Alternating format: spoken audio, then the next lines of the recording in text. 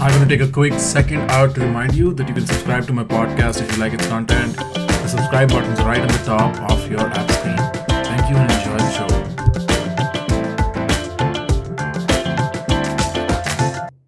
Welcome to another episode of PG Radio. On this episode of my podcast, I have one of the most fascinating people I've found. Varun Maya, is that how you say it, or Maya? How do you pronounce proper. it? It's a proper noun. I usually say Maya because it's Maya. easier. Okay. But my Varun dad Maya. pronounces it Maya. Oh, hell yeah. Okay. So you have a disagreement with your dad. Yeah. All What's right. his name? Varun is an entrepreneur from India, one of the youngest entrepreneurs to raise VC from India. He is also a best-selling author. He wrote the book, The Pajama Profit. Correct me where I'm wrong. I'm horrible with introductions. It just does not. And since then, Varun has started a company and is the CEO of Avalon Labs. Also is the author of the online free program on startups called Meta Startup. Got it covered? Welcome, Varun. I am eternally interested in the background. I think that's some dope technology. But here's what I'll say about you, okay? In the course of research that I did on you, in the course of going through your YouTube content and the episode with Sarhad and so on, I realized, and even some stuff that's up on Apple Podcasts and Spotify, I realized that you don't get the due you deserve.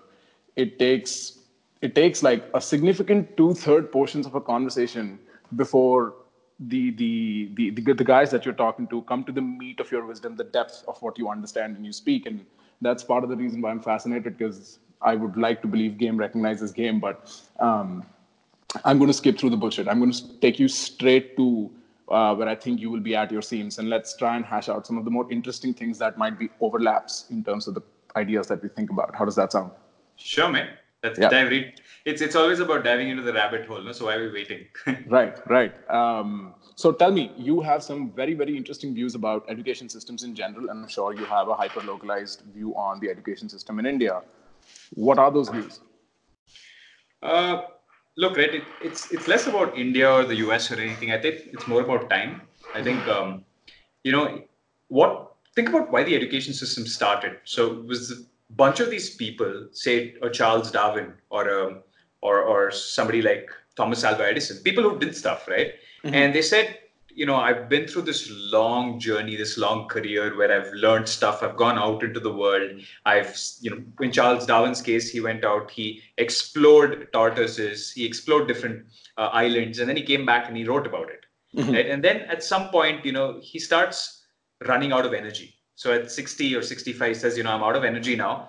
So I still need to make money. I'm still, I have that curiosity in my heart. So what I'm going to do is, I want to do two things. I want to continue doing research, and I want a safe environment to do it.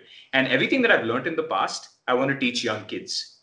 Because as a young kid who wants to learn about, say, the evolution of species, the only, the premier knowledgeable person in the world is Darwin himself, right? So you want to go see Darwin. You want to study under him, right? And the only place to do that would be at a college, because a college would host Darwin, and they'd give him the two things that he wanted. They'd give him a lecture room, they'd give him an audience, and three things that he wanted: lecture room, audience, and a little bit of a place to do research, right? So college, its fundamental function was to bring people of renown who had actually gone out in the world, and I like to call these people explorers. College was a place for explorers who were done with their journey to become gurus, to become mentors, to help the next wave of explorers. That was its function, right? And the main reason for this is because as you're exploring, you can't really teach somebody else, right? Because you're out there exploring, you don't have the internet, no mobile phones, you're writing something on a scrap of paper, probably with ink. You have to mail that back, right? And the printing press changed a little bit of this. When the printing press came out, it allowed people to continue being explorers for a little longer, right? It allowed explorers to talk about what they had learned a little before they became successful. They became extremely successful, a little before the end of their careers. So even before sunset time, they were able to, put out a little of that content through books. But again, as you know, publishing a book is not easy. There's a limited amount of paper. Not everybody wants to read everything that's written. Distribution is difficult. You need libraries. So an entire ecosystem needed to be built around the printing press. But all this was fine till I would say 10 years ago, 15 years ago, where this was the norm, right? Explorer, go out, come back, teach at a college, people come to learn from you. more than the college itself. The internet changed all of that, right? With the internet, with the phone, now I could be exploring. I could be out there, working with AI, or I could be out there, in Antarctica learning about climate change, and I could just tweet that shit, right? I could take a picture of it and I could say, guys, this is what's happening. So what's happened is it allows explorers to continue being explorers forever and start being mentors on day one. Because what I realized, and I used to think that people only want to learn from experts. People only want to learn from the Jack Ma's or the Elon Musks, or people who are sitting out there, at the edge of everything. But that isn't true. Because somebody like Elon Musk doesn't have the time to teach somebody who's just come out of college or somebody who wants to enter college. And B, there's so many people, so many steps between you and say an Elon Musk, and you need to go through each and every one of these steps one by one by one. So I would first, to go from where I am, say step 0. Say I want to learn about thermonuclear physics. I'm at step 0 because I know nothing about thermonuclear physics. I would follow somebody who's just a few steps ahead of me. Then, after I think I'm on par with this person, I'd follow the next person, and so on and so forth.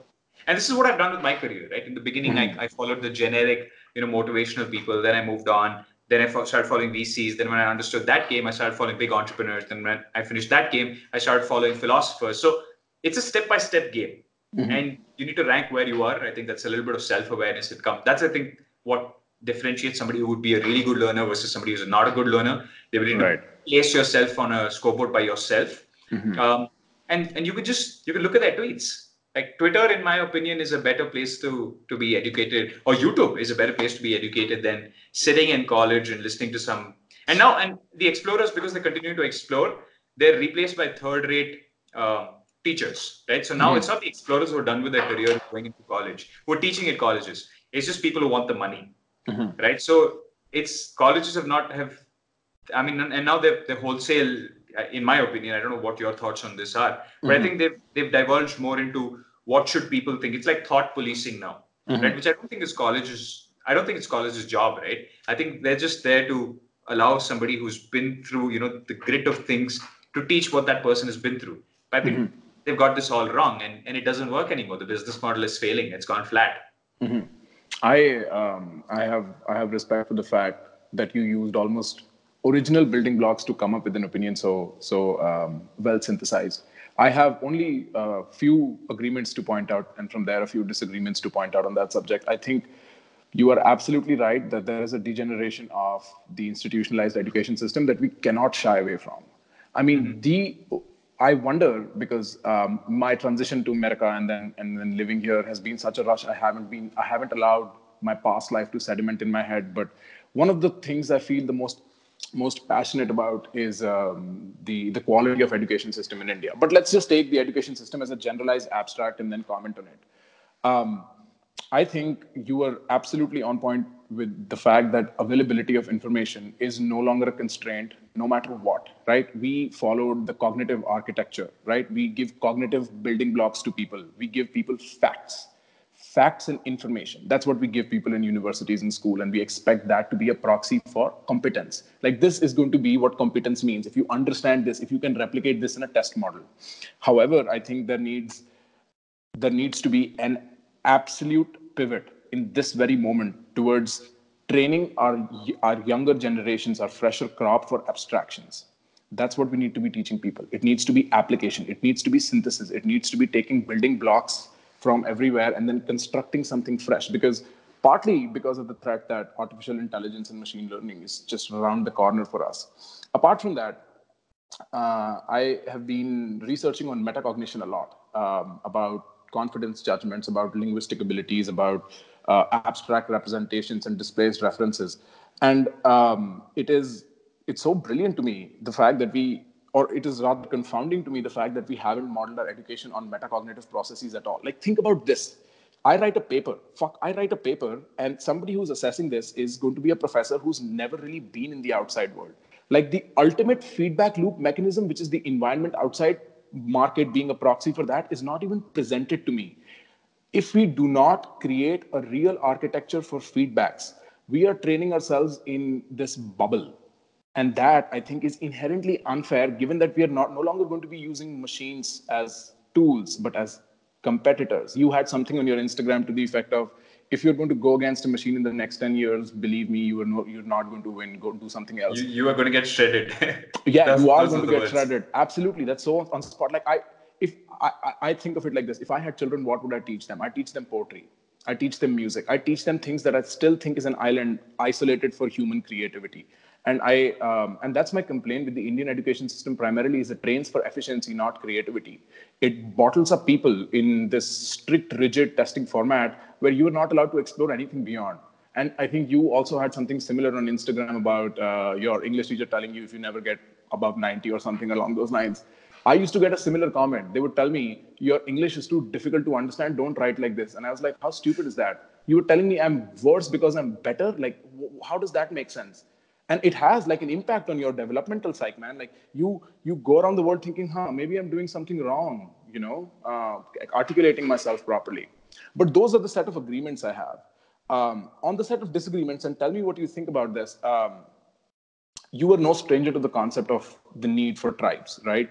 And it is not just that tribe offers a pillar of belonging or the support system or this architecture of love, but also it provides it sort of intertwines with motivation. And I'm not sure if you had spoken about this on something, but I think you did when you were like, you should hang out with 5 entrepreneurs or 5 bodybuilders. It's exactly that. It's the fact that you can allow yourself to chase ideas as currency. And it's the ecosystem that is valuable. I don't pay Columbia for the classroom. I paid for the elements in a classroom. The professor who has significant knowledge on one end, and 2, the students who are willing to compete for the grander architecture that might lead our society wherever it might lead.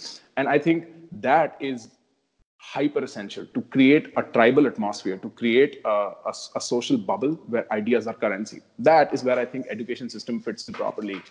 What do you think about that? I think we have a better solution to that. It's a company.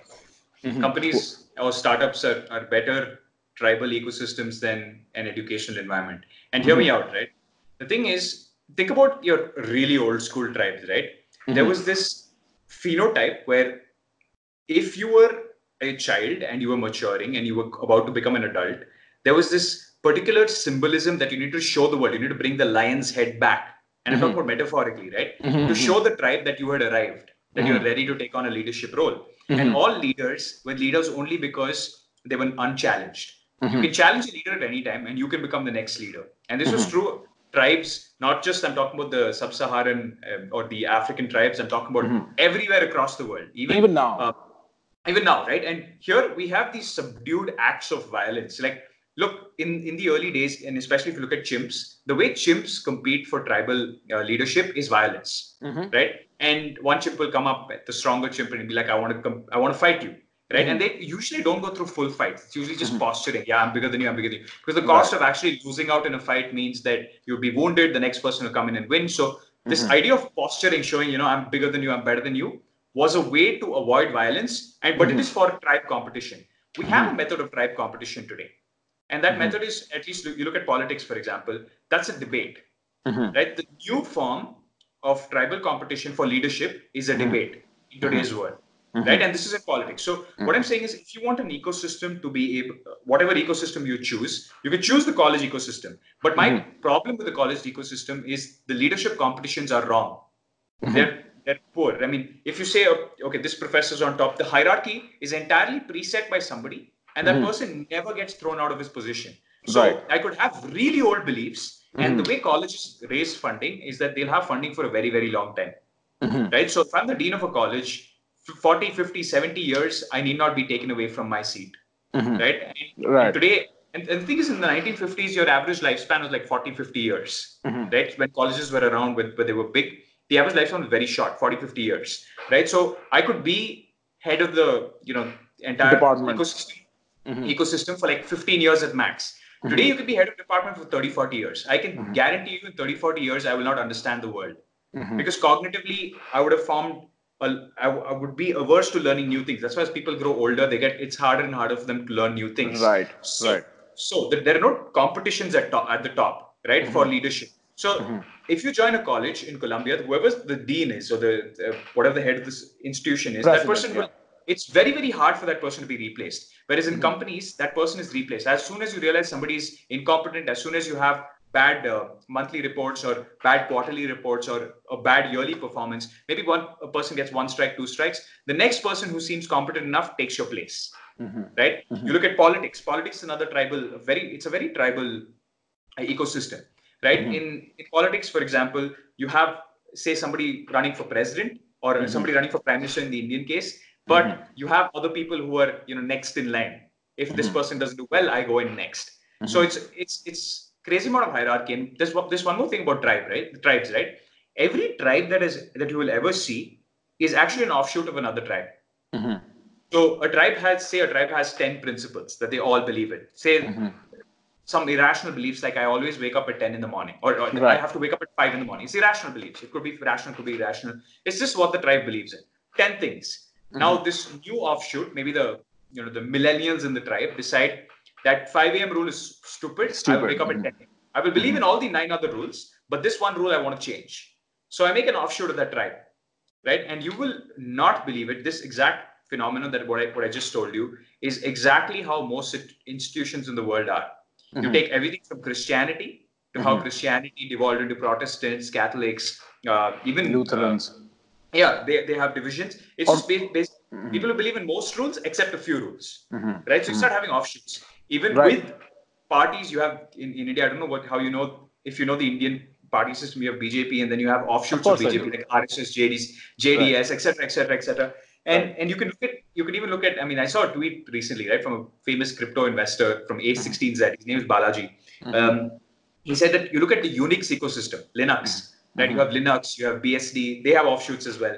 So you'll find that any group, eventually the group will have disagreements among itself, and usually not about all the rules, about some of the rules, and then they will call themselves Group A, Group B. I started seeing this in Avalon because Avalon to me is like a social experiment of can I create a tribe and can I let it go through its natural digital processes. So we have a Telegram group. We have about 60, 70,000 people engaged. And we've started seeing that now people are arguing with each other about small things, not the majors, and then they're offshooting. My problem is college is a synthetic system where once a certain ideology takes place, it will never be challenged, right? And the college basically becomes known for that. And also the dean wants to maintain his position of power and etc., right? So he will usually give in to what the audience wants. So you don't see strong leaders who are willing to put their foot down and say, you know what, I think everything you guys are thinking is wrong, right? Because the college survives on admissions, whereas a company survives on performance. So a company doesn't have to please its employees; it has to please customers. But a college technically has to please its employees. I think you were spot on, and I think we are arriving at almost a similar idea from two distinct vocabulary sets, which is, the market is a harsher feedback loop mechanism than the university system. No doubt about that. And I'm with you on the fact that there is a friction to scientific upgradation that sort of is built into the system of universities, and it's in part why Thomas Kuhn wrote the paradigm for scientific revolutions, or I think that's what its title. I might have butchered the title, but it's all about how we need to, as soon as we come up to a point where there is a paradigm shift in science, we need to go back and revise everything that has allowed us to get to stray in some sense.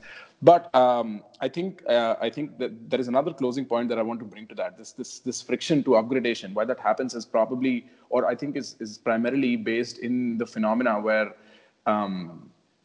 the university becomes a space where ideas become the symbolic representation of identity.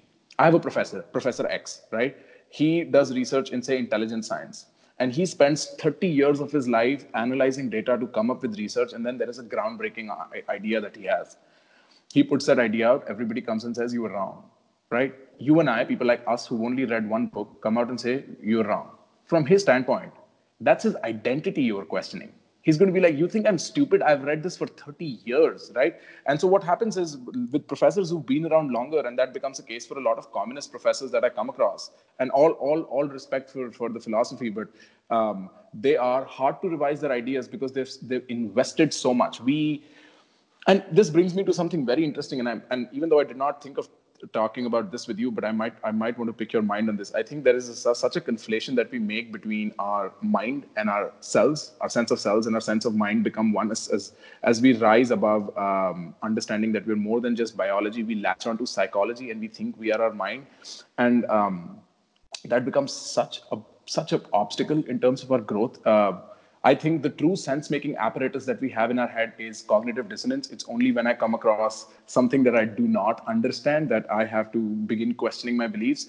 What do you think about that? Do you see that a lot in people? Do you see people confusing themselves for their mind often enough? I think this. I'll answer your first question first. I think about professors investing a lot of time, right?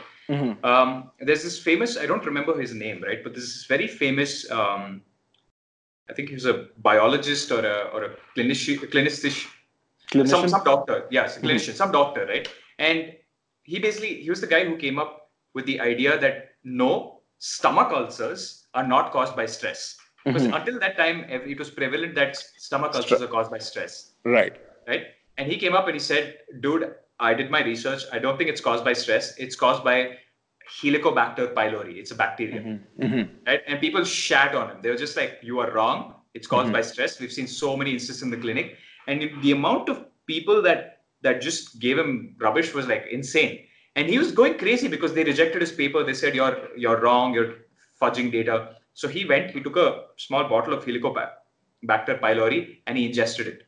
And the man almost died of stomach ulcers. Right? And then people believed him. They're like, oh yeah, maybe you're right. And you know what? In India, you will still find doctors that tell you that ulcers are because of stress. And it's an ultimate slap on the face. Somebody almost killed himself to prove to America that listen, it's caused because of this. And Indian doctors today, like the textbooks that most Indian doctors, experienced Indian doctors today have read are from the 1950s, 1960s that don't have this information. This was somewhere after this. And that's the thing, right? Like any new discovery is usually shat on in the beginning. Anything you come up with, if it's brilliant, if it's really brilliant, it's a counterintuitive idea.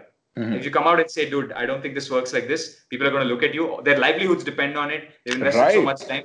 They're just going to be like, screw you, dude. They're going to be like, you don't know anything. What you have to do in that condition is prove. Right? You need to take your idea and say, I'm going to prove it to you guys. And it takes 3 years, 4 years, 5 years, and eventually people are like, you know what, maybe you're right. Right? So that's the first thing. I think, if somebody's invested their entire time into it, there's nothing you can do.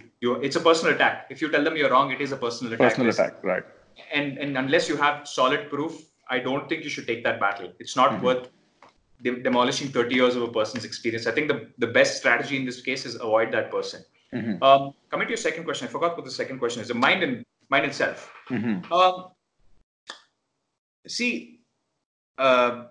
I prefer to use the scientific terms for this, right? I prefer to use we have the limbic system, which is basically the oldest form of the brain. It handles everything from thermoregulation to emotions. And the first time I started learning about the limbic system is when I started learning about, have you heard this Poets of the Fall song called Headlights? I love Poets of the Fall, man. Yeah, they have a song called Headlights. You heard of it? Yes. Song? So it's about a deer. And it's in headlights. Right? That's what the song is about. Are you talking about Late Goodbye by any chance? No, I think it's called Headlights. Or Late, it's called Late Goodbye. Sorry, the first line is about headlights, right? Sorry. Right. Again, very, very, it's been like 10 years since I've heard that song. So there's a deer in the headlights, right? And I listened to that song and I just Googled, what does a deer do in headlights? I don't know why, I just Googled this stuff. And then I started on this journey of how animals first picked up memory and emotion. Right? So a deer is in headlights. What does a deer do? It runs. Right? And it runs, it feels all these stress hormones, it's adrenaline, it runs away and goes back to grazing. That's the difference between humans and animals. We will not go back to grazing. We'll sit and think about, I almost got killed. What if I got killed? What will happen to my children? But deer, that's the plural of deer, sorry.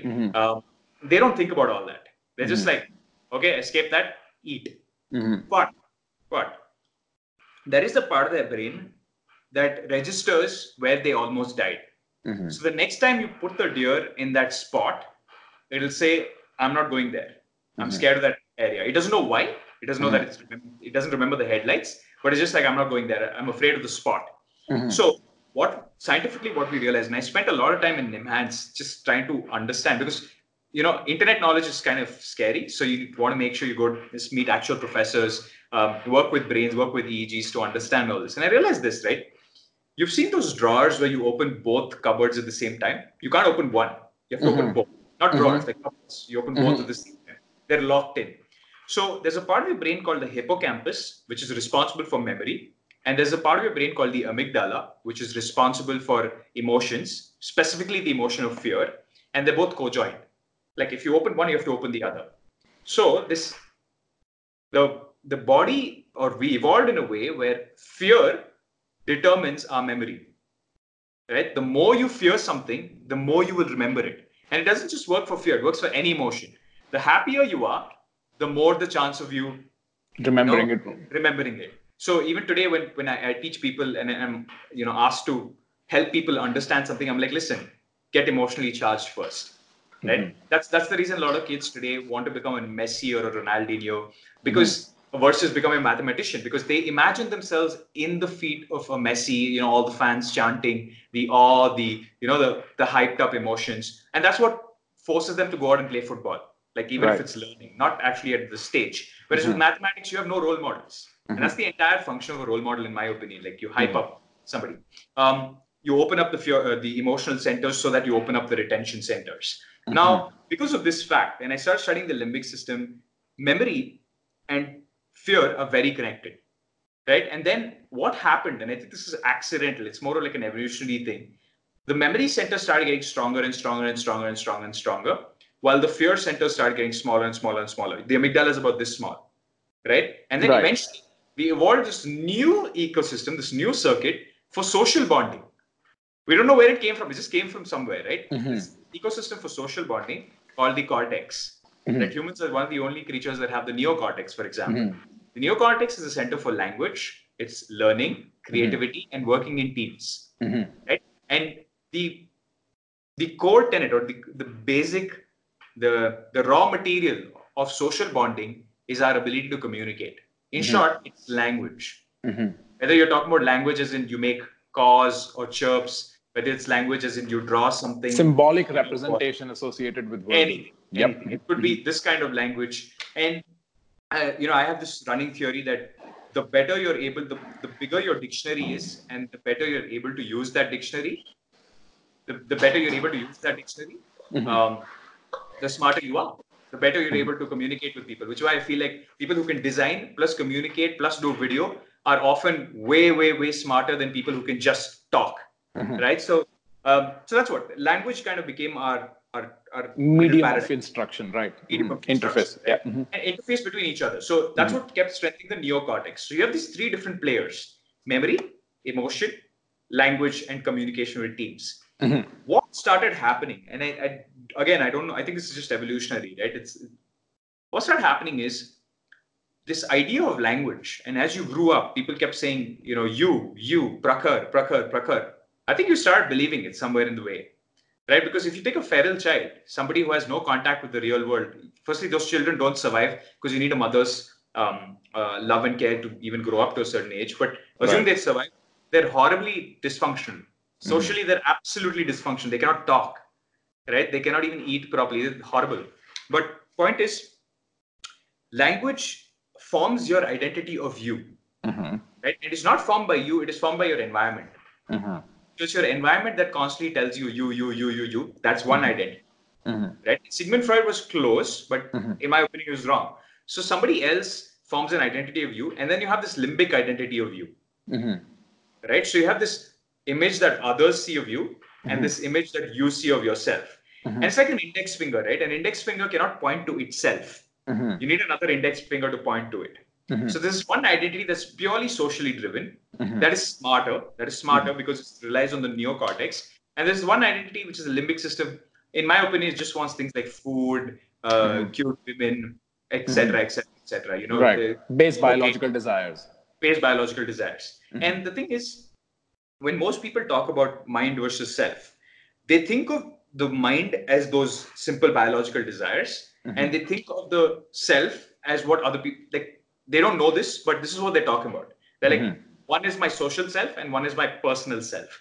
But I think it's way more complex than that. I think in both situations, we are less under control than we think we are. Right. Beautiful. I have so much to pick on from that. So I think you are absolutely accurate when you say somebody whose dictionary is better at thinking. I don't think that's far. I think verbal ability and the ability to chase down your thoughts with words forms the grand structure of the possibilities that you can aspire towards. Absolutely fair, and that is to some extent what Wittgenstein is saying with language games as well, like when he's commenting on the metaphysics of language and so on.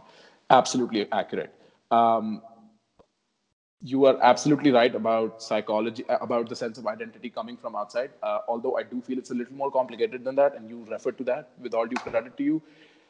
In the way it's more complicated is that your identity, one of the data sets, one of the massive data sets that you borrow from while constructing your sense of self is the external, but a lot of it is the interaction you have with the external.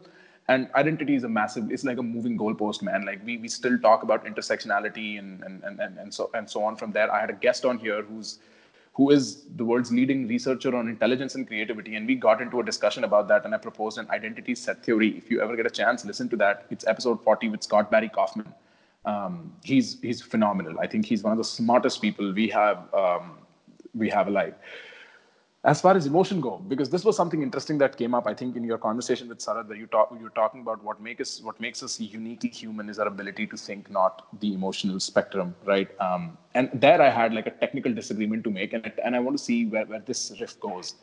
I was recently interviewing the authority on amygdala, fear, and the experience of consciousness. His name's Joseph Ledoux. If you want to check that episode out ever. He was the one, give me a second. He was the one who came up with the notion that fear is in your amygdala.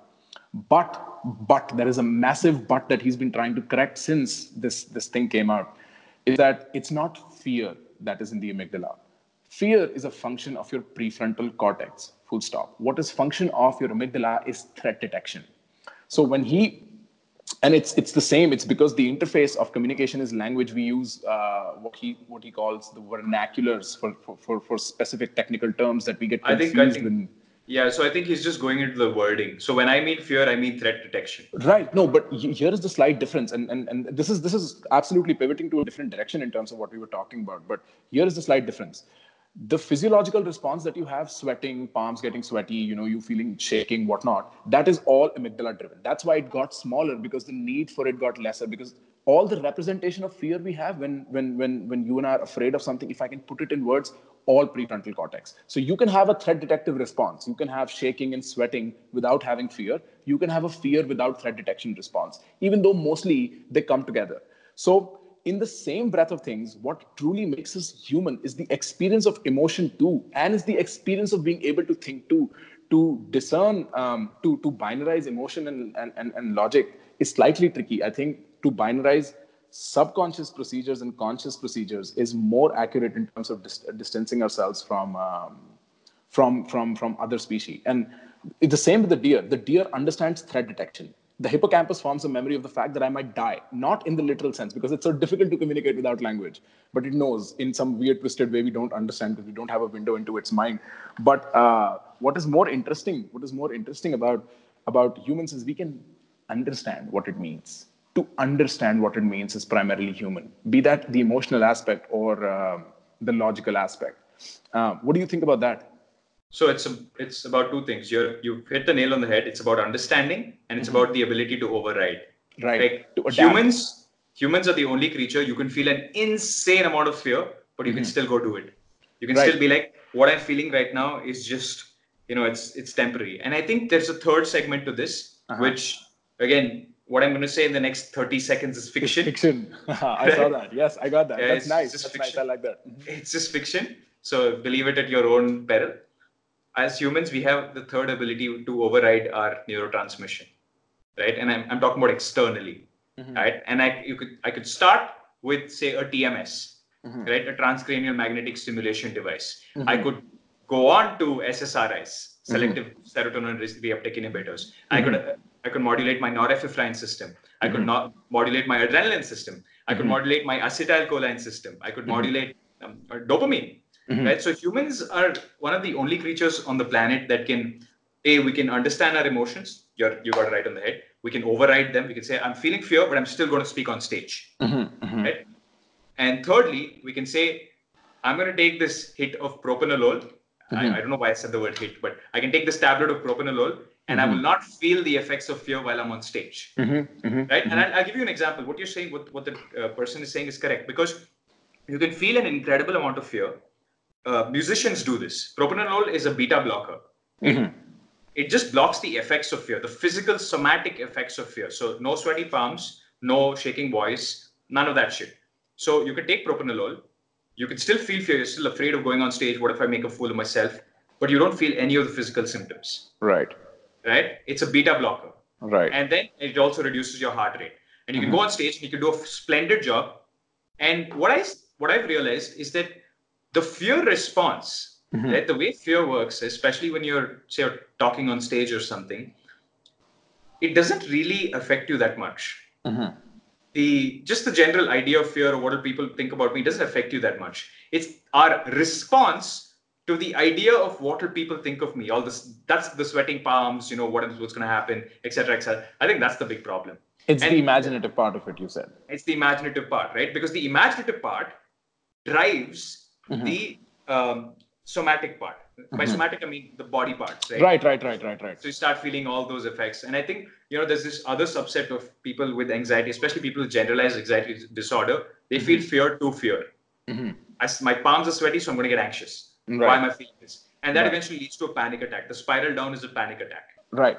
So Ledoux says that the block of fear is divided, what we call fear is divided into three. So there is threat detection, primary, fear, what might happen, and then the fear of fear kicks in instantly, and that is anxiety. So he says that's the proper way to understand his own science that people have miscarried or misconveyed, partly due to interests. And that's my guess, partly due to interests of pharmaceutical companies and so on, like benzodiazepines are dependent on that. But what I truly also admire about you is that you have this practical bent to the wisdom you have. I like ideas. That's the fundamental unit of my operation and motivation is ideas. But you also have this urge to practicalize it for everybody. And I wanted to pick your mind on something because we share common context growing up in India and almost growing up in, I would assume, similar families. Like I'd mentioned at the beginning, I transitioned to America, and that came at a cost of almost not conforming to the standard that my family was holding for me. And I think I remember you saying something about there being your parents don't understand what this newer world is, right? It's the fact that there is a distance in terms of just the ecology outside. Everything is changing. So to depend on their advice is sort of not the best way out, right? What was that about? Tell me what you think about that. Look at how your parents use technology, right? There's a very good, I'll call it the simple litmus test. Very, very easy method to test whether you should listen to your parents about career advice or not. See how many WhatsApp forwards you get sent per day by your parents. Just see their WhatsApp behavioral patterns. Right. Because you'll realize it's very backward. Your parents share a lot of fake news. They do. Most Indian parents do. For sure, yeah. Now, let's take the thought experiment a little further. What if one of those pieces of fake news that your parents are forwarding is my child should go to XYZ college, or my child should do engineering, or my child should do an MBA, my child should go into medicine and be a doctor? What if all those ideas are not their ideas, but their ecosystem's ideas? Yeah. So try this experiment with your parents. I don't know what your relationship with them is. Say something to them that they don't understand. Right? Say something technologically oriented or whatever. They will not talk about it. They will think you are talking about something like Lego blocks or some cartoon or something. Because I've tried to talk to my parents about things like Dragon Ball Z. Zero backward interaction. Like they will not interact with me about it. So I feel like in the past, when I used to talk to my parents about my career, they never spoke back. They just wanted to say what they want to say. Right? They want to be heard. At the end of the core emotion, I always look at the underlying emotion these days. The underlying emotion is my parents just want to be heard. They want to say something. They want to feel like they made a difference in my life. They want to be heard. And they're willing to put money behind it, behind those opinions. Whereas if I want to talk to them about Dragon Ball Z, they will, if I say, oh, Goku did this, my parents are not going to be like, who's Goku? They don't care about it. They'll be like, wow, wonderful. Right. It's the same way when you go to them and tell them, oh, I want a job in, I want to be a YouTuber, right? It's a terrible career choice, but in general, you go and tell them that, and your parents are like, yeah, okay, beta, but when are you going to do your mechanical engineering? Right. So they're not taking you seriously. The underlying current is they are not taking you seriously. But if enough of their friends sends them a message saying YouTube is the new career, YouTube is a new career, YouTube is a viable career, suddenly they'll come to you and be like, you said YouTube, do YouTube. I have seen this in so many, because when I wrote Pajama Profit, right, I got a lot of mails, I got a lot of messages from students who are like, your book changed my life. And I'll tell you why. They already knew that they want to do things like design or marketing, whatever. I just wrote the book because I was like, look, these are viable careers. But the kids use that as evidence. They went to their parents and they said, look, the kid has, the book has my case study about how, I went through these careers and all of them make money. And they show that to the parents. They're like, look, I can actually do this. It's written by an author who's doing well. And then the parents say, okay, give it a shot. Right? And then the kids try it, and then sometimes it works for them. Again, all careers come with risk. But sometimes it works for them. And when it comes and it works for them, then the parents take it seriously. So my book is not a book written for the children themselves. It's a bargaining tool. It's a chip that they can take their parents and be like, I am serious about what I just said. This is not because a lot of kids, right, they go to their parents, they say something, they act cocky in front of their parents. They say, I can do this, I can do that. And then they're proved wrong. So in front of most parents, kids think that their parents think that their competence level is low. Right? And my book became a bargaining chip where, like, listen, I think I know what I'm doing, because it's not just me, it's also other people.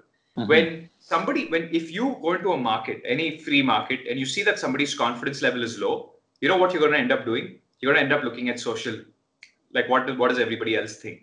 Right? So if everybody else thinks YouTube is a good career and you don't believe your son, then you will end up telling him, go to YouTube. Right? But if your son is really competent and has proven that a couple of times and then says, listen, I think YouTube's a bad idea. I think, engineering, I should do this botanical whatever, because I think that's going to be the future. Then you let your kid do what he wants to do. Right? So it's a question of competence and interest from your parents' end. Right? So my litmus test is, how many WhatsApp forwards do they put out? If they put out a lot, then they're socially driven. And I don't suggest doing this experiment at home again. Next 20 seconds is fiction. There is a tool on the internet called Spinner. Have you heard of it? No. Spinner. And I'll let people do their own research on this. Spinner allows you to specifically target one person with ads. Okay? With ads on whatever topic you want. So if you wanted to hypothetically get a dog, you can, and your parents said, no, dogs are bad, whatever. I could specifically target, or you could specifically target your dad or your mom with ads from many different websites, not ads, like articles maybe from Wall Street Journal or Guardian or whatever, saying dogs are good for you. These are the 5 benefits of having dogs. Right. And eventually your parents are scrolling through social, they're reading so much about dogs, and eventually they're like, my son spoke about dogs, something must be true. Okay, I'll go get a dog. Right. Spinner is the most horrible piece of technology to have ever come out. You could practically program people through priming, huh? Yeah, you could program people and make them do whatever you want them to do. So what's your advice? What should people do, given that this is the situation, given that we understand that there is a discrepancy between how our parents understand the prospects of future and how they actually are, and then this is such an evidence-driven, almost quantitative economic model. What do you think should people be doing? See, the thing is, you can't be right about anything, right? If you say, oh, I think YouTube's a good career, that statement is actually very wrong. I'll tell you why. It's the same way as, is me doing engineering? I mean, will engineering give you a good career? Both those statements are wrong. You know why? You could be a really good YouTuber. I could be a really good YouTuber, but somebody else could be a really bad YouTuber. It depends on you specifically. Same thing with mechanical engineering, right? You could have studied everything in mechanical engineering, but because your communication skill was poor, you didn't get a job. Because, the job went to some guy's son because he knew the CEO of the company. All those sort of things happen. There's a lot of factors.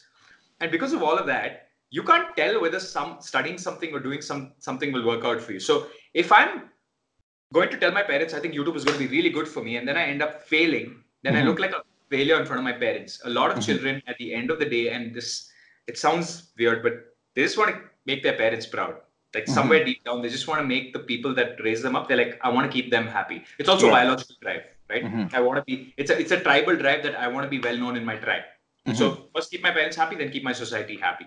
Because I'll tell you, in my life now, I don't care about my parents' opinion. Like I mean, I like my parents. I love them. We have a very healthy relationship, but it's more like friends. I tell my parents, here's what I'm going to do. I don't ask them for permission. I'm just like, here's what I'm going to do.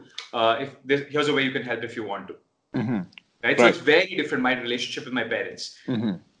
Try to build that relationship with your parents. Right. And that is where I was getting at specifically. What would you, because, there is, I always say, man, and you're very right, given how socially inclined we are as a society back in India, everything is dependent upon a consensual agreement that the family provides. And very often, including for the longest time myself, me and my father had a troubling relationship for the first significant part of my life.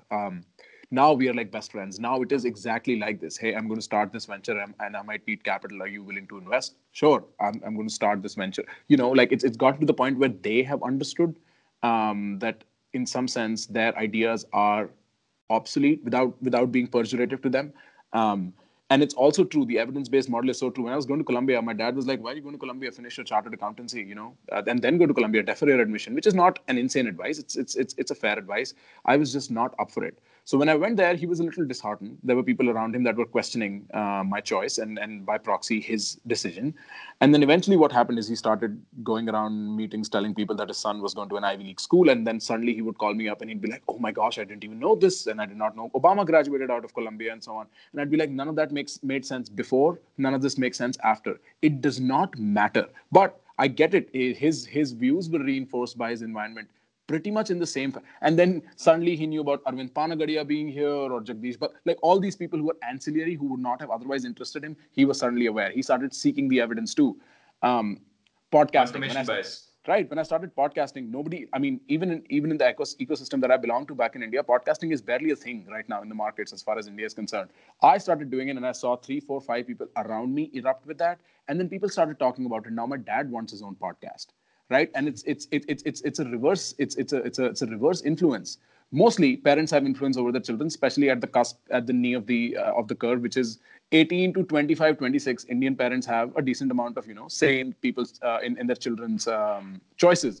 But we sort of flipped that. Now there is so much influence that goes the other way. My parents are feeling young again because they're learning through me, and I think there can be no more constructive relationship that I can share with my father and my mother.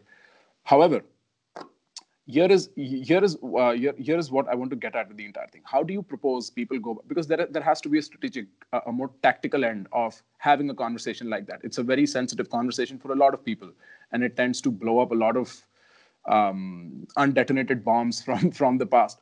What is your opinion on how people should have a conversation like that with whoever is holding them back? Be that their dad, mom, their friend, their girlfriend, whatever. See, I was at the doctor's hospital, the doctor's office the other day, right? And there was this lady who was just sitting there and she was on the phone and I was just waiting for somebody else and she was on the phone and she's telling her kid, and her kid's in the 4th grade. She's like, if you don't come home with at least 9 out of 10, I will slap you. She's being like vile, right? And she didn't say it nicely. She's like, don't come back home. Is that something you tell your kids? That's horrible. I categorize parents into two parts. Parents you cannot negotiate with and parents you can negotiate with. And you will understand that the better, and this is my experience, right? The smarter your parents, the better their personal performance in the world, the more negotiable they are with. They are. Right? You can negotiate with them, but I don't know if that's even a sentence. I think I put it the wrong way, but you will be able to negotiate. The gist is communicated. Yeah, exactly. Right. You will be able to negotiate with them. The poorer a parent's performance, the more confirmation bias they've built that in my life, I have failed because of one factor. They've got one factor. That becomes the factor of their life. Right? So those people are very hard to negotiate with. It's like you, and my parents were of the first kind and then they became the second kind. That's also possible. So actually, my father's of the first kind, my mother's of the you can negotiate my mother, you can't negotiate my father. Right? I would agree.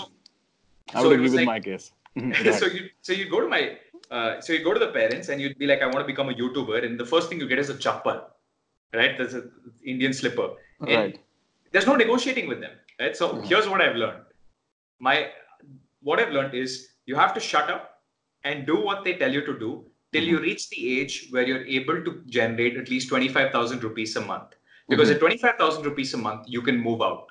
And the minute you can move out, you can do whatever you want. Right? So that's, I think, one ability. Otherwise, it's battle, man. Do battle with your parents. If you think it's worth it, if you think it's worth damaging relationship, do battle. But here's the thing, they'll never understand it. It's like arguing with somebody. It's like you as say, I'm a Christian and I walk into a Muslim mosque and I argue with them saying, no, you're wrong. That's how it is to a parent, telling them that no, mechanical engineering is wrong. Because all their life they've heard engineering, send your child to engineering is the future. And you're coming and telling them randomly that it's wrong. Right. You're so much society in their head. So it's a Right. big battle. Whereas the parents who can negotiate, they are less gullible to the effects of society because they made it in life and they know part of making it in life is also understanding society is wrong very often. So In fact, do battle or move out. Right. This battle that you pointed out, or this negotiation that you pointed out, is what I call the spirit of rebellion. And let's just put a pin on it temporarily because I want to say something and then get back to the spirit of rebellion aspect of the whole thing. One thing that helped me negotiate with my parents better, or jump into that battle better, was understanding where they were coming from. Very, very, like, even to the point where I understand where they're coming from better than they do. And here is where they're coming from. My dad in particular comes, and much like a lot of Indian middle-aged men, come from a place of economic trauma, right? In fact, all of us, whoever lives in India, lives in economic trauma because the psychological proximity of the abjectest form of poverty, starvation, fucking exploitation is right there. We see it as soon as we stop at a red light. So there is an economic trauma that is still continuing to pass through generations, right?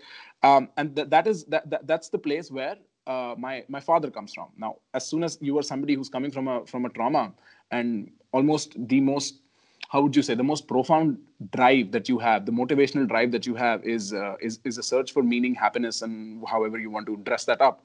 Family and its survival becomes that motivational drive, right? So the biggest question that people like you and I face, people who were of significant means, who were of people, enough leg room, is the question of meaning. They had it given to them on a platter. Your family, make it fucking work, right? Now, somebody who's absorbed the concept of meaning without even asking the question of meaning sets to do that. They provide for their family infinitely, over and over, compounded. And once they're done with that, the child grows up and he's like, you know what? I'm struggling with the question of meaning. I'm struggling with what my passion is. The response is, shut the hell up. It's family. Do this for your family, right? And it's part of it is because they were never asked. They never could ask themselves a question of meaning, driven by circumstance. And then the society aspect of what you said fills in, right? Like all the information that they have available is that of 10, 20, 30, 40, whatever, however long they've been in the workforce years ago. They don't understand any better. Provision, survival is so important. They haven't transitioned to the thrival mindset at all yet. Even though they have done their jobs very well enough for us to occupy that thrival mental space. And so that is where the discrepancy comes in. When I understood that it was in part this trauma that he could not resolve within himself, I could take the risk for myself because I understood that it was not certain that he was right, that he was a consequences of his circumstance too, right? Like I could not blame him for that. And that also allows this antithetical aspect, this me versus my parents aspect to go away because you see them at their level. You see them as friends. My friend here, I have an older brother entity here who would say that when I moved here, you'd be like, you need to kill the boy. You need to kill the boy. And I'd be like, what? Why are you repeating Game of Thrones for me, man? Like, I know what the sentence is. But he kept saying that and I did not understand. And then when I finally transitioned into the space where I was making decisions for myself and taking the fall, which is what you are getting at. If you think you can do it, go ahead, do it. But if it doesn't work out, take the fall. Adapt, move forward. Adapt, move forward. Be willing to take the consequences of your choice. That's the most adult thing you can do. That's what we hate adults for, the adults we dislike, because they don't take the consequences of their own fall. And there's an instinctive counter that we have for that. Oh, this guy is avoiding accountability and responsibility. Now, to come back to the spirit of rebellion. I think the spirit of rebellion is the perfect antithesis for conformity, which is a plague that is upon the populations of India, right? We are driven by conformity, everything from the first day of uniformed school to the last day of your board examinations where you have to confirm. And very often what that creates for is a lot of efficiency because you understand your working constraints and you optimize very quickly. But it does not function well for creativity. We don't optimize for creativity in that scope. And I find you, and I don't know if this is a consequence of me listening to the stuff that you said or from just the demeanor of your communication, you are somebody who very much fashions his sense of rebellion, where you are not afraid of saying that you were wrong, right? Even to your own self, probably. And it leads to characteristics where people are self-taught, you know. I don't like I said, I don't pay here for the education. I pay for the environment. I don't care as much about what the classroom instruction of teaching is. I'm going to find out. I'm going to read 20 books. I'm going to listen to 18 podcasts. I'm going to go everywhere. I'm going to speak to people I'm not supposed to learn. I fashion myself as a self-taught person as well, and I find that your interests in neuroscience, psychology, technology, all of those things have been a self-taught kind of a thing. Is that accurate? What do you think about the spirit of rebellion? Look, I have a problem with the idea that conformity should go away. I'm not talking about me, right? I cannot conform to anything. I don't think you would conform to anything as well. I think that's the cloth we're cut out from. Mm-hmm. But the thing is, imagine this, right? Say you completely removed conformity from the world. Nobody agrees to anything, right? Or they agree to just, some loose rules. You'd have utter chaos. Mm-hmm. I think within like 4 or 5 years, the nukes would be out. Right. So you need some, and think about it, right? Like, if there's nobody that conforms, how would the company I run, Avalon, we run advertisements, right? And last year we ran like millions of dollars worth of ads to clients, for clients. Mm-hmm. And think about it, right? How would I advertise to somebody like you or me? Because we'd call it out. Mm-hmm. A lot of our ads that worked, and I'll tell you, when I was 21, 22, the kind of ads I ran were very intellectual. It was ads like this. Mm-hmm. Right? Have you ever heard a Saif Ali Khan or a Shah Rukh Khan or somebody be backstage versus on an ad? On an ad, they do stupid things, right? They dance, they do this, they say, okay, they say a jingle or whatever. The ads are very dumbed down. But mm-hmm. backstage, they're very smart people. They're very, mm-hmm. very, very smart people. Just like say you. Mm-hmm. Mm-hmm. So why do they dumb everything down? Why do they water everything down? Mm-hmm. Right? It's for the mass audiences. Mm-hmm. Right? The mass audiences, the ads that we used to do really complex ads. We had no returns on the ads. And then we did really complex ads. You're like, bhai, this is a soap. Mm-hmm. Right? Mm-hmm. This is a soap that will make things clean and it's cheap. Mm-hmm. Instead of, in the beginning, earlier we were like, let's make this soap ad where, this part is blue, this part is red, and it means something. And we open a book to figure out what it has to. Indian audiences don't care. They don't have the time. And conformity also just allows you to make simple DTC purchases. That's direct to consumer. You see something, you're like, I want to click, I want to buy. So your entire economy depends on conformity. Mm-hmm. So if you removed conformity from India, if everybody became really rebellious, if everybody became really smart, I think advertising as a business would end. Right. No denying. If advertising as a business ends, who bankrolls politicians? If politics ends, how do you run an economy? How do you run the government, right? Government works because of spending. And nobody's spending. So I don't know. My motion is not to remove conformity, to optimize for creativity rather, right? And this happen to be a trade-off. But I see exactly where you're coming from. You're absolutely on point. But this advertisement issue is a very interesting notion because I want to pick your mind on it. And this is going to take it into an entirely different domain. So I've been doing this kind of stuff for a few months now, 3-4 months. I have a considerable amount of content out. I'd say roughly about 60-70 hours worth of content out. And now I'm in the process of building up a backend team so I can get the message across, right? Hypothetical. Say somebody like me was to run ads. And this would help me understand the Indian ad sphere too. So if somebody like me were to run an ads, what kind of ads do you think work? What is it that functions well? What do you think should I do?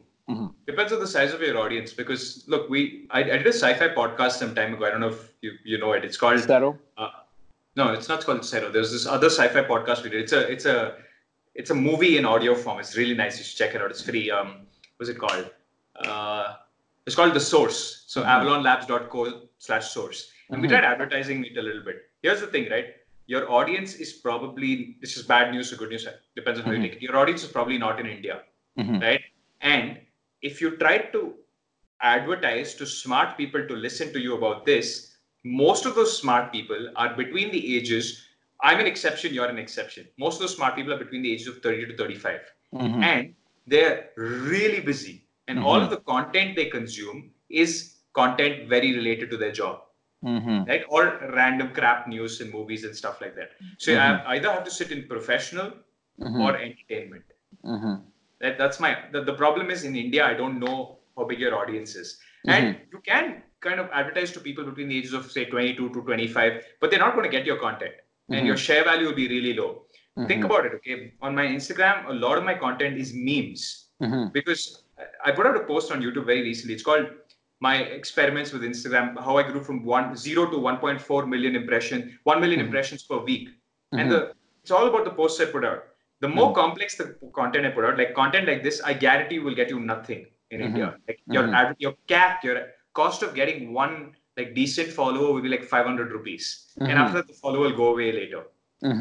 My suggestion, there are huge groups in America who want to listen to this stuff. In India, how I would advertise this is I would find groups, self-assorted Facebook groups that already talk about stuff like this. The problem is that's already been diluted by things like, the pseudoscientific stuff, the religious stuff.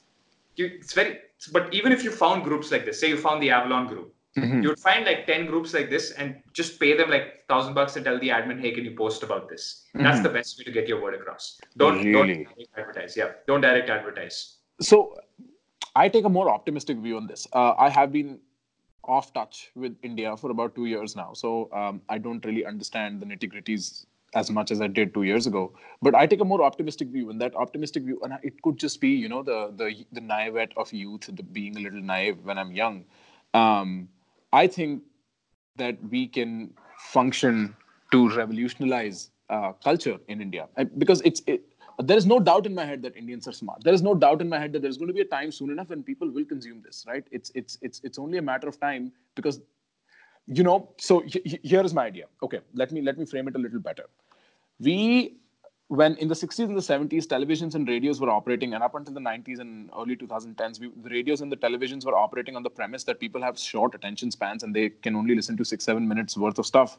Long-form content from Netflix and podcasting changed the entire idea recently, and we're still struggling to understand why that happened. And I think why that happened is because there was an immediate trade-off in terms of getting instant gratification from content you consume between now me scrolling through Facebook, Instagram, and now me listening to long-form content. Right now, I can get rid of that desire to quickly parse through stuff on my Facebook, Instagram, which was happening with 6-minute talking heads with radios and televisions before. And now I can dedicate and spend time with this kind of stuff. And what that allowed us to explore was this huge market segment. And Rogan's a good example of that. A huge market segment of people who'd sit down and listen for longer than what a movie plays for. Right. I think but my question is not, my concern is not about that at all. I think the content is superb. I'd listen to this. Sure. But I'm saying, think about the Maslow's pyramid, right? Where are you on the Maslow's pyramid? You're right at the top. No, you're right at the top. Right. Your content is right at the top, right? India is struggling with the bottom. And like, what percentage of India can even afford to have like high-speed streaming internet today? That number is increasing. And I'll give you an example. Just download TikTok. You heard of TikTok? I have TikTok on my phone. I never use it. Yeah. Just somehow change your proxy settings, open it in India, scroll through. It is open in India. I know. I saw that. That's your audience. And advertising can't tell the difference. Facebook ads, Google ads, they cannot tell the difference. So when you're running these ads, it's going to people like this. Right? They will not understand. They're so far disconnected from your content. They want to do stuff like, dances and like, it's impossible. Like I'm telling you as an advertiser, right? So I can sell, like if somebody comes to me and tells me, I have this brilliant idea. I've invented the cure for immortality. I want you to help me advertise it. And another guy comes and says, I have this milkshake. Can you sell the milkshake? I'd rather take the milkshake deal. Because in India, the cure for immortality requires a lot of awareness building. Right. So a lot of awareness building. So what do you think? When are we going to pivot into a broader cultural space in the Indian market? Because that's how I saw my project as far as India was concerned. I'm going to bring about a cultural shift, right? Eventually. So run through the pyramid. So run through the Maslow's pyramid. What's at the bottom? Food, excretion, etc. I think India has that now, more or less. What's next? Security, safety. People are still getting that. That's it. general in India, security and safety are still about money. And, if my daughter goes out, I hope she comes back safe. Those problems, right? Then there's the need for things like, society, belonging, etc. It's not about the content we put out here. It's actually, I need to have friends, right? And have people who respect. And I think India has that to a certain extent. And then as you keep going higher, you get actualization, self-actualization. And I think that in general, in every society, that's a very, very small percentage of the society. So here's what I would do if I were you. I would break my podcast into 2 parts, right? And Joe Rogan's done this as well, right? You have this podcast, the main one, and then you have the easier to digest podcast, Brain Hacks, right? And I'm telling you this as somebody who's studied neuroscience, as somebody who studied computer science. I'm telling you 15 hacks for your brain. I've dumped it down to like God knows where. And it's simple, right? Go to YouTube. Do you just scroll through the content that works? It's so simple. Right? It's so simple because they don't have the attention span. They do not understand this. You've reached a vantage point where you can't see behind. And I made this mistake for so many years, right? And only when I started advertising that I realized nobody is responding to the smart content. I made dumber content, and the dumber the content that I make, it works. I'm not calling the audience stupid. No. I'm just saying that they don't have either the time or the resources or the intelligence to be able to comprehend this, right? And they don't want to, and it's not. It's hard. It's very interesting. It's very interesting. I'm fascinated by that. Tell me about the entrepreneurship scape in India. How's that like? What have been your maxims? What is it that you understood? It's a more general question. I understand there's so many ways for it to. So, like for instance, do you think that we might be running our depth, like the startup bubble that started early 2000s in India when guitar became stand-up and stand-up became startup and all of that happened, and for what was the cool factor that was coming up next. And I'm wondering if we are running that space out, if it's getting to a point where it's no longer as fertile as it was when we started. Do you think that is the case? I think all humans are entrepreneurs by default, but not entrepreneurs in the sense, running billion-dollar companies. Look at. I mean, we've only had proper professional jobs since Thomas Alva Edison, for about 150, 200 years, right? Before that, it was just, blacksmiths. It was people who reared their own sheep. It was people who grew their own crops. They're all entrepreneurs. The farmer, they're all entrepreneurs. It's family-driven entrepreneurs. So I'll tell you the history of entrepreneurship, right? So you have these family-driven entrepreneurs who had a family, like their wife and kids or their husband and kids, help them grow crops, help them, become known for making soda bottles, for example, right? So you all had specialities. All families had these specialities. And they changed their last name. That was their form of advertising. Can you believe it? Advertising in the past was last name driven. I would change my last name to say Daruwala. Or in India, you have this, right? Even in most countries in the world, you have this Daruwala or Smith, whatever. Right. You have these different last names to show people what you did. So when you met somebody, you're like, oh, the Smiths do it, or these people do it, or those people do it. And how would you say you got really good? You're an old man in your 60s, then you taught your children. You're like, listen, I'm going to teach you how to make a clock, a watchmaker. I'm going to teach you how to make a clock. Okay, my kid, I'm going to teach you how to make soda bottles. Right. So your skills got passed on in a very simplistic fashion. Thomas Alva Edison, the reason I bring up his name was he's the one who invented the job interview. He's the one who said, you have a family, I'm going to get you people from outside. Right? You don't have to, your son is incompetent, that's great. I'll get you somebody from outside. Right? So that's what started happening. Like this labored, hired hand, there was always labored and hired hand through the idea of slaves. Right? But this formal job market started after Edison, started with interviews. And then there's this 150-year period where people have had formal jobs, but I think that's going to die now. I think at this point, it's become cheap to live, and I think there aren't going to be any more jobs because of automation. That's my stance. Some people are like, automation create new jobs. I'm like, bullshit, right? I think automation is going to take a lot of jobs, and I've fired people because I have tools today that can automate their work, right? And I've told them specifically, this is the reason I'm firing you. It's a business decision for me, right? And the minute you have that, you're sitting at home, you have nothing to do. So you're like, fine, let me start something. Let me add value to the world. Let me, people might like this very niche podcast. So while I believe that maybe a podcast like yours can't become Joe Rogan size because it doesn't speak to the masses. Because masses, why do they listen to Elon Musk? They don't listen to Elon Musk because he's smart or whatever. They listen to Elon Musk because he's a celebrity. Right? He's actually a celebrity entrepreneur. Right? So Joe Rogan keeps getting people like this, and that's why he's big. But everyone can have a niche that they own.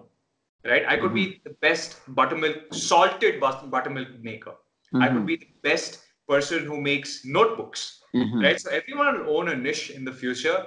It's going to go back to what it was. This 150-year thing was a blip where we made mistakes and had people work under each other. There'll still be people working under each other in the future, right? There's still going to be whatever, but I think largely it's going to be automated. But the same things that automation gives in Amazon, drones that put across packages, the same abilities, if it gives, you or me or some random kid sitting out there with like not enough money, the kid can build anything, right? It's just idea driven and how hard you're willing to work. You have to work on it for a few weeks or a few months until you know it works or not. I think not enough kids give it enough time.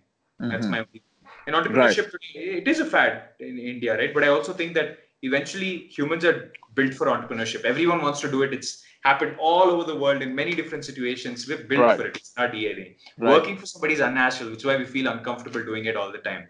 Right. I think that's a solid point. I think our biology is very built for chasing excesses. I think the reason why I think capitalism works as well, which is where most of the notions of modern workplaces and jobs come from, is because it is a very strong meme. It is absolutely has like a one-to-one relationship with our biology in terms of exploiting it for whatever ends it has, and it has worked very well. I also agree that this blip that you point out is I say this is how I say it. I said 50 years down the line, we'll laugh at ourselves because we were so busy winging. Like we think somebody has the eye on the bigger picture. We think somebody's looking out for the longer term future. As a matter of fact, all of us are winging continuously, hoping to come out better on the other end. And I have a very Orwellian, like a very dystopic, and I don't know why that it charges me, that this dystopic view of the future, as soon as all this automation and consciousness codes and whatnot start emerging, it'll be pretty transformative for the experience of life itself. And there was a question that was recently posed to me by a very serious fellow. I'm going to have him on my pod soon. His name's David Komodo Kite. He's a Buddhist scholar, and he teaches a class on reincarnation. And he said, if I were to offer you an infinite life, if I were to even offer you 500 years worth of life, right, would you take it? Because the consideration becomes, I am going to watch all the people I've loved die so much faster than myself. I'm going to take all the pain of watching my children and my grandchildren or my friends of whatever time. The only reason why I would take that, and this is just a personal opinion, is so that I can see the wave of change happen, because that's the only thing that excites me. Right? To watch humans become a spacefaring creature. And even further, galaxies. Right? Like, it's so interesting because I think if you go down the existential rabbit hole about why, the only place I can sort of pillar myself with is to watch, experience, change, information, all of that. But I think on that note, we have had a solid 1.5 hours of conversation. What do you think? How long have I kept you up? No, you've not kept me up. I sleep around 4 or 5 a.m. My sleep. I have something called non-24. I sleep 1 hour later every day. So I have, I love, dude, when you go down the rabbit hole, you lose time. So you're just talking about time. And I was just like, time is not, I don't think about time in conversation like this. I can chat like this for like 10, 15 hours, dude. I hope you enjoyed it, man. I hope I stood up to what you expected of me. I don't know what you did, but I hope I did. It was surprising. I haven't seen somebody from India to have this level of depth. So kudos on that. I'm sure there are a lot of Indians with this level of depth. They just don't put it out. I think they're scared in a way because India is a very science. You talk about mental health. You're talking about this. You're talking about anything other than religion, or it's not cool to do what you do. And one look at TikTok will help you understand what India is like. That is India. That is the beat of the pulse of the country. Right. So I'm glad there's somebody out there like this, and I'm sure we'll cross paths a year later, 5 years later, 10 years later. Once you're in this game, once you put yourself out there, you're always going to be out there. Right. And 44 episodes, right? I think close to 50. I have a lot in production already going up as we speak. So yeah, that's consistency. Consistency. So I just look so we invest, right, in startups. Obviously not in podcasts and stuff, but all we look for is consistency. Have you been doing it for a while before you met me? Cool. That's enough for us. Very interesting. Very interesting. I'm pretty sure we'll cross paths because I'll make it a point. I have a similar feeling. I was so pleasantly surprised yesterday when I was going over the stuff that you put out, because I almost lost hope. Where I was like, probably we as a people are so preoccupied with other stuff, we aren't really asking ourselves questions in the direction that that is not an elitist statement. I don't think I'm better or smarter than anybody. It's just a different inclination to interest that I have. But when I found you and I found that you had like a slightly different vocabulary to come to similar notions, I was like, this is very, very fascinating. In fact, I was so impressed by Zero. I was listening to it last night. I came up with a few ideas of my own. I think I think I'm going to forward it to you when I come out with something. It'll take a bit. I have my fingers. So just make it simple, like Zero, like your podcast. Take small clips, and for example, in Zero, one of the episodes is how to really change yourself. Why you should learn to code. So these are simple topics. And then you can go in depth. It's the clickbait title that makes all the difference. Right. Yeah, I'm going to keep you posted. I hope we can be in touch to whatever degree we can be. And when I'm in India, when I'm in Bangalore, when I'm anywhere, I'll let you know. If you're in New York, please feel free, man. I would love to have a conversation face to face. You're in NY right now? New York City, yes, absolutely in the center. Yeah. I have an office in Rector Street, so I can come there. Well, I'll see you soon then. Rector Street is further downtown. Is that downtown Manhattan? Yeah, it's near Madison Square Garden. Oh, okay. Yeah, that's not far. That's like 20 minutes from my place. So that would be my pleasure whenever you're here. Sure, dude. See you there. This has been fun, man. This has been fun. You too, dude. Thank you. Bye-bye. Bye, man. If you like this stuff, might I please remind you to please press the subscribe button. If you liked it enough, if you press the subscribe button, it only helps other listeners come to find the podcast more easier. Also, if you disagree with something, you are more than welcome to approach me on any of my social media handles or my email. My email is mailme.prakhargupta@gmail.com. Finally, leave a feedback, leave a review. It really helps people who are checking my podcast out to find if they'd be interested in this content or not. And eventually, if you just love this podcast and you cannot stop thinking about it, share it with somebody. It really helps my audience grow a little bigger. Thank you so much for listening. It's been incredibly fun doing this for you.